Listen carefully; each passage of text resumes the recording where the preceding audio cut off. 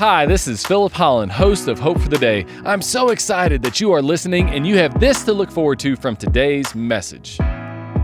In the end, that's what's going to matter. We got a little bit of time, as the book of James describes us. It's a mist, and whenever that mist goes, we go. And if our hope's in Jesus, we're good. If we've really surrendered ourselves to the King of Kings and the Lord of Lords, we're okay. Because Hebrews says this, man is destined to die once and after that to face judgment. And when that judgment comes upon us, if our faith is in Jesus, then guess what? God looks at you and he looks at me and he doesn't see Phil and all of his shortcomings. He sees Jesus and all of his glory. Welcome to Hope for the Day with Pastor Philip Holland. The Christmas story is one of the most well-known stories of the Bible. Even people outside of the Christian faith tend to have a general understanding of the Christmas story.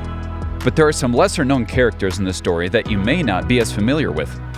In this series entitled Grumpy Old Men, we'll be examining several characters from the Christmas story who had to deal with rather unfortunate and challenging circumstances. As we'll see, these circumstances created a bit of grumpiness in their spirit. It is our hope that this series will provide greater insight into one of the most popular stories in the Bible. Please enjoy the message. Tube. I completely understand. I can't move in your tube, but you don't have to talk to me like this. I mean, if I didn't have to have that done, I would have just left. But when I walked out of there, you could just feel it. Like his staff was scared of him. I looked at this guy and I thought, are you serious? You look like Newman from Seinfeld. Why are you talking to me like this? Which I understand. I get it. You're the boss. You know what's going on, but you don't have to treat people like dirt. That's the little king. That's the little king in people where they got this kingdom. And Herod has come in contact with people who are looking for another king besides him. And let me tell you something. When he is disturbed, everyone is disturbed. When Kim Jong-un in North Korea is disturbed, that whole country is disturbed. They're all scared. In Jerusalem, when King Herod was disturbed, everyone was disturbed.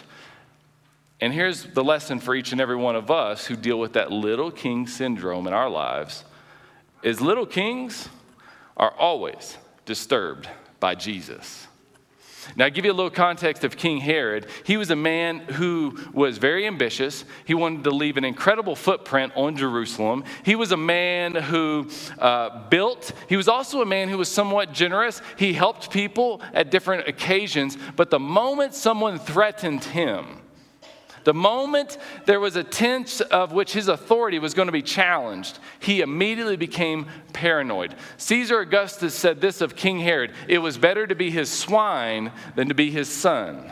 Because he was Jewish, he wasn't going to kill a pig. He wouldn't eat the pork, but his son could be a potential threat to his kingdom. So it was better to be the swine than to be his son. William Barclay, a biblical historian, said it this way: Herod was almost insanely suspicious. He was so paranoid and so protective of his position that after he took the throne, he put to death the entire Jewish Sanhedrin, 70 of the most influential religious leaders in Jerusalem. Because anybody who was influential could challenge his influence. During the course of his bloody reign, he killed 2 of his oldest sons, 1 of his wives, and all of her close relatives. He was a man who was very disturbed. And he was incredibly disturbed when Jesus showed up too, because little kings get disturbed by Jesus because he is, again, the King of Kings. Now, what does that look like for us? Well, for us, maybe your kingdom is defined by pleasure. And in your kingdom, it's about you being able to drink what you want to drink, to take a particular drug that you want to take, and you don't want to have any challenges with that. Maybe it's something sexual in nature. And your pleasure, your kingdom is defined by you satisfying your pleasure. But Jesus came into your kingdom and to my kingdom, and he said, deny yourself that. Deny it. Take up your cross and follow me. Maybe for you, your kingdom is defined by accumulation of wealth, and there's nothing wrong with gaining money and accumulating money. But again, maybe your focus is just continuing to build a treasure here on earth, and Jesus enters into that kingdom and he disturbs it. And he says, don't lay up for yourselves treasure here on earth, lay it up in heaven. And maybe for you, it's just that you're overly ambitious. And your idea, your goal is to attain titles and to continually climb some ladder. I get it. I deal with that. Maybe something that you struggle with is wanting to just continually accomplish something new, to start something new. And then Jesus comes into that and he says, there's nothing wrong with the titles. There's nothing wrong with wanting more. But just remember, it's not about you, because the greatest among you won't be those with the title or with greater accolades. It's instead those who will be servant of all. Jesus goes to those that are arrogant, those that are cocky, those with the big egos, and he says, unless you humble yourself and become like a little child, you can't enter this kingdom of heaven. And maybe it's even for the relativists who look at all of the world's truth and they say it's all the same. In my kingdom, everybody gets in. But Jesus enters into that idea, that notion, and he disturbs it. And he says, I am the way, the truth, and the life. No one comes to the Father except through me. And here's the question I got for you. Is, will you ignore Jesus' disruption or explore Jesus' disruption? And that is something that Herod had to ignore. Because to embrace it, to accept it, would be to compromise the standing that he had in his little bitty kingdom. So will you ignore the disruption that Jesus is bringing into your kingdom right now with some of those scriptures I just read, or will you explore it? Thank you for tuning in to Hope for the Day. Our mission is to offer you hope through Christ-centered biblical preaching. We certainly hope that this broadcast is doing just that for you today. You might not know this, but each of these sermons are recorded live at Valley View Christian Church in the Denver metropolitan area. If you live in the city, we'd love to meet you in person. We offer Sunday services at 8 a.m., 9:30 a.m., and 11 a.m. We have programming for children of all ages, dynamic worship, plenty of opportunities to get connected beyond Sundays, outreach initiatives, and much, much more. Do you want to know why we do all that we do? Because so much of our church leadership has had their life changed at a local church. Because it's here that we met Jesus, and he changed our lives, and we want Jesus to change your life as well. So attend a service at Valley View Christian Church. We would love to meet you personally. We're located just south of Highlands Ranch off of Highway 85, Santa Fe. You can go to our church's website, valleyviewcc.com, for more information. And again, those Sunday service times are at 8 a.m., 9:30 a.m., and 11 a.m. Now let's get back to our program. The text goes on. When he had called together all the people's chief priests and teachers of the law, because he was super confused about this idea that another king would come into his kingdom, he asked them where the Messiah was to be born. In Bethlehem, Judea, they replied, for this is what the prophet has written. But you, Bethlehem, in the land of Judah, are by no means the least among the rulers of Judah. For out of you will come a ruler who will shepherd my people Israel. Then Herod called the Magi secretly and found out from them the exact time and the star had appeared. He sent them to Bethlehem and said, go, search carefully for this child. As soon as you find him, report to me so that I too may go and worship him. King Herod had one agenda, and his agenda was that his kingdom would reign, and that he would reign in that kingdom, and he would have absolute control and absolute power. He had no intention of going and worshiping Jesus, but he needed information about Jesus in order to secure, to advance his agenda. Here's the point with little kings, is little kings will use Jesus to serve their purposes. And this plays out in a variety of different ways, but what happens for us is we got to ask this question is, are you serving Jesus or is Jesus serving you? Does Jesus serve you or do you serve Jesus? And again, this plays out in a variety of different ways. Jesus serves you when? Let me spell it out for you. When you use him to make business contacts. When you use him to find a date. When I was a part of a college ministry many, many years ago, it was always interesting whenever the newer people would come in because you just wondered, I always wondered, I'm like, okay, is this a real Christian or are they just trying to find a girlfriend? All right, what's going on here? Or maybe they have a faith in Jesus, but they're definitely the little king of their life. And I would just see it play out. Oh yeah, I'm worshiping, I love Jesus. And then they would just try to get somebody to date, try to connect with somebody. If it didn't happen, then they would just drift away. Or they would find somebody, and then later on, a few months later, you would hear about this dysfunctional relationship that created all these problems. And you realize they were just putting on a front about Jesus to get a date. Jesus serves you when you use him to parade your talents. And that's something that we have to sort out in churches, that sometimes people want to speak, they want to sing, they want to play an instrument, they want to be up on the stage, they want to be in the lights, they want to be on the internet, but it's really more about them. And we figure it out. You sort it out pretty quickly, but that's a thing. Jesus serves you when you use him to elevate your stature. And I've seen this in churches where people will be at a church and they won't have a lot of influence or power.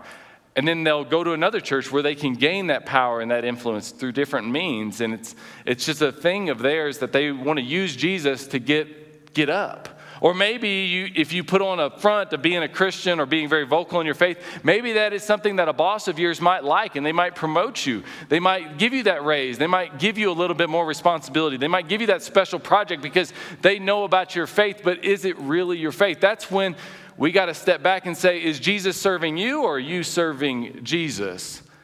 Does Jesus serves you when you use him to sell a product? Some time ago, I was leading a church, and I had a gentleman. He attended our church. He'd probably been there 2 Sundays, and he came to me and he said, "I wrote these books," and he said, "I'd like you to have them. Check them out, and maybe your children's ministry could use them." Well, in a situation like that, well, Sure. Let me see them. And we felt very good about our children's ministry curriculum, but he gave me these 2 books of his. And honestly, it was a nice idea, but it wasn't very well done. It was a nice idea, though. So I took his books, I flipped through them a little bit. It wasn't something that we were going to use. So I didn't think anything was going to come of that. I felt like he was just giving us a sample product. So then 2 weeks later, he comes to me and he says, "Hey, so you're going to pay me for those books?" Okay, well, they're good at teeth. Okay, well, how much are the books? He said, well, like $25. All right, fine. We'll give you $25. $25. Here's your $25. I'll keep your books. Maybe down the road we can do something with them. Well, and then a week later, he comes back to me and he says, so we made an arrangement, paid him his $25. He comes back to me and says, "So what do you think? You guys going to use that for your children's ministry? My curriculum, you want to buy some more books?" And I just said, politely, I said, "No, I appreciate you making that offer to us. I'm very sorry.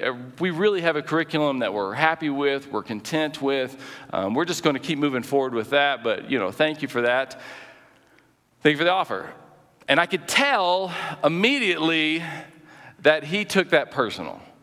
I could tell immediately he was not happy with that answer. And my guess is he had received that answer quite a few times in the past. And so it wasn't too surprising when that was the last time I saw that guy. Because the only reason he was there was to sell a product. The only reason he was around was because Jesus was serving him. He wasn't serving Jesus. King Herod had one agenda with his kingdom, and that was to continue to reign in his kingdom.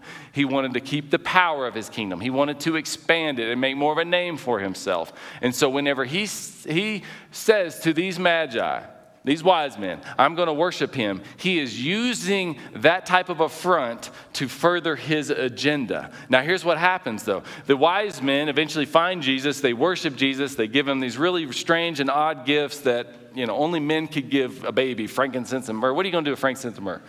I don't know. Women, I got you. You're showing up with casserole and baby diapers and changing wipes and all. I mean, you know what's going on. We don't know what's going on. We're showing up with myrrh. What the heck are you going to do with myrrh?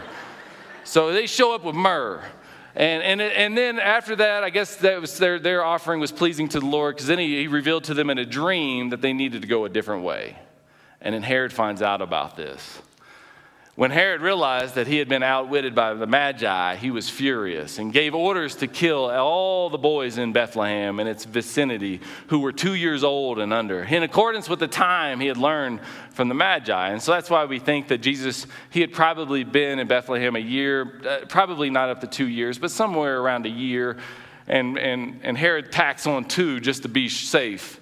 And then what was said through the prophet Jeremiah was fulfilled. And this is a sad one, because there's kids in the street playing, there's kids in their home sleeping, and soldiers show up, and they're casting spears at those kids. They're breaking down the door, and they're taking the lives of those sons, so that a voice is heard in Ramah, weeping in great mourning. Rachel weeping for her children and refusing to be comforted because they're no more. And here's the thing about Herod. He didn't have to go here. He didn't have to go there. But when you're a little king, catch this, you want revenge when you're slighted. You're always going to go a little bit further than you need to go. Thank you for tuning in to Hope for the Day. I hope that this message has been an encouragement to you. I know that it has been to others. You see, it is through the generous contributions of people like you that this ministry can thrive and get God's truth out into the world. I recently received a card from someone who said, "Thank you for these messages on Hope for the Day. They are encouraging and refreshing as we get the opportunity to hear biblically centered teaching that continually points people to Christ." And that is just one of several notes that we have received of those who appreciate the teaching here at Hope for the Day. If you'd like to become a partner of ours, just go to Valley View Christian Church's website at valleyviewcc.com.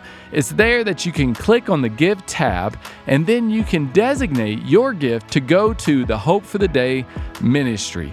And we would love it if you would partner with us in this way, and I know many others would as well.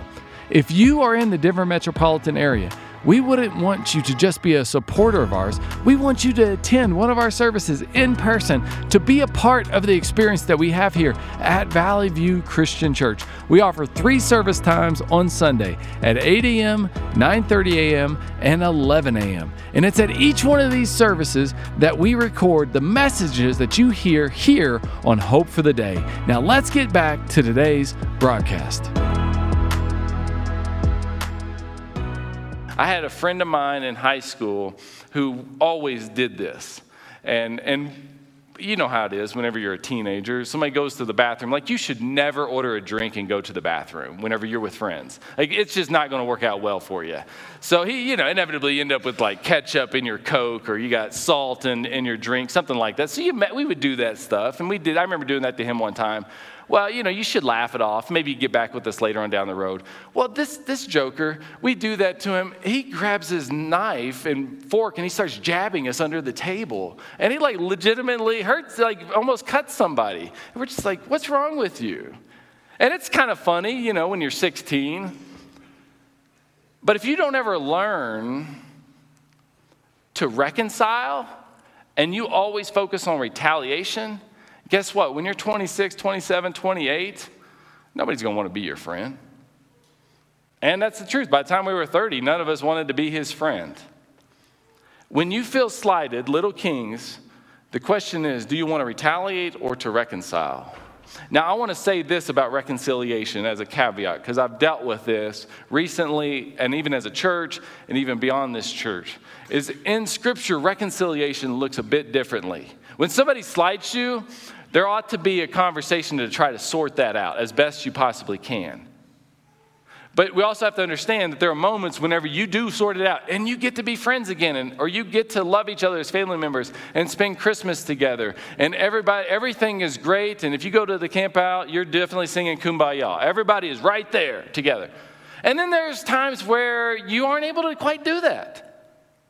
And it's sort of that layer out where you're saying, you know what, we'll be able to be around each other. We'll be able to be cordial to one another. But, we're just going to have to be more professional, not overly personal. And then there's just times where you just don't operate at all like you used to.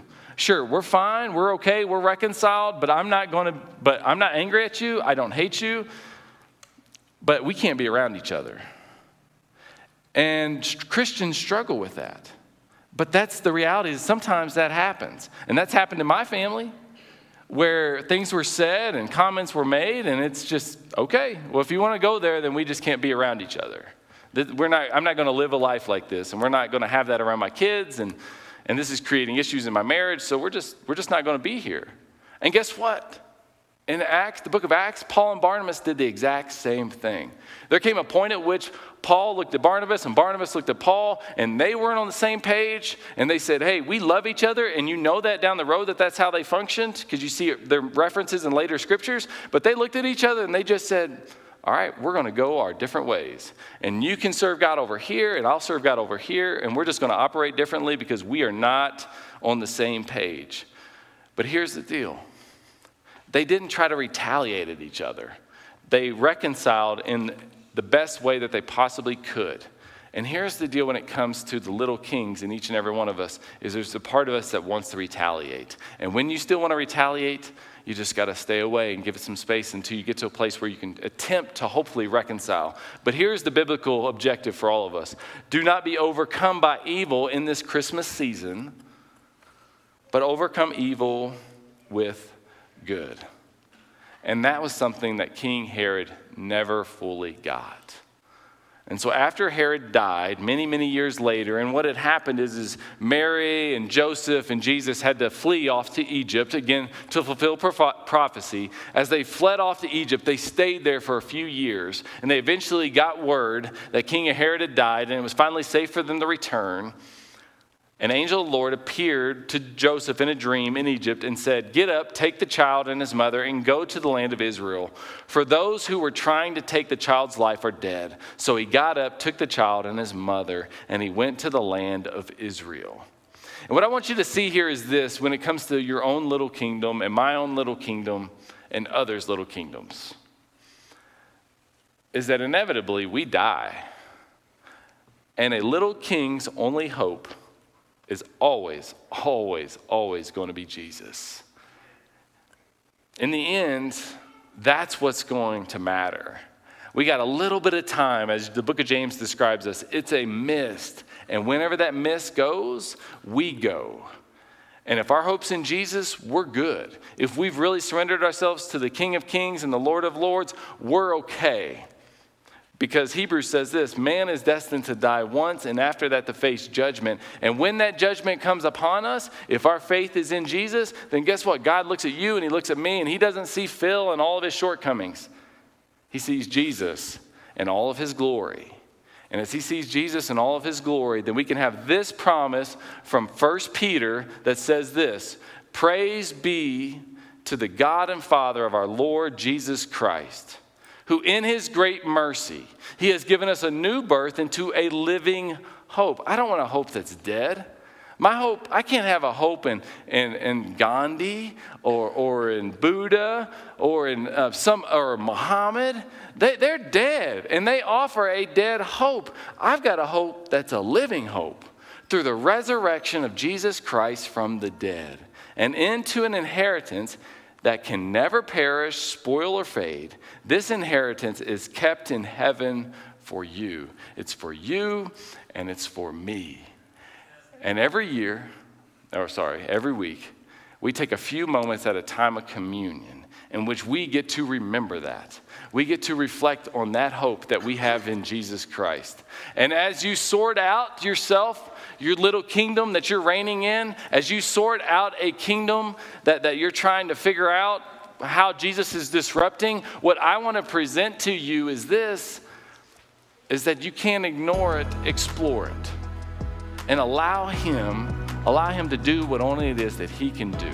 And we have a hope that even though he died, he is now alive. And that's a hope that'll never disappoint. And so submit yourself to the one true King. Let's pray, and we're going to go into this time of communion, and then we'll continue in worship. Gracious Heavenly Father, we're so grateful for this morning. Lord, however you are disrupting us, may we be open to that. Maybe we be aware of that. May we be conscious of that. God, may it be something that we don't ignore, but we truly do explore.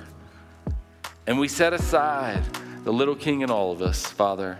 We're grateful for the hope that we have in Christ, and as we come into this time of communion, may we reflect on that sacrifice and the love that you've shown us in him. And may all these children, Lord, who have served today, who have worshiped today, may they also, Father, come to know and love you deeply and to continue to advance your kingdom all throughout this world. In Jesus Christ's name, amen. Well, unfortunately, we have to bring today's message to a close. But my hope is that the word that was spoken was an encouragement to you. That's always our hope here at Hope for the Day. Did you know that these messages are recorded at Valley View Christian Church every Sunday? And if you're here in the Denver metropolitan area, we'd love to have you attend one of our Sunday services at Valley View Christian Church. We have Sunday service times at 8 a.m., 9:30 a.m., and 11 a.m. And we'd love to have you come and attend one of those services and be with us. And I, Pastor Philip Holland, would love to meet you in person. And also remember that the Hope for the Day broadcast is available on your favorite podcast provider. So we look forward to having you again with us on Hope for the Day.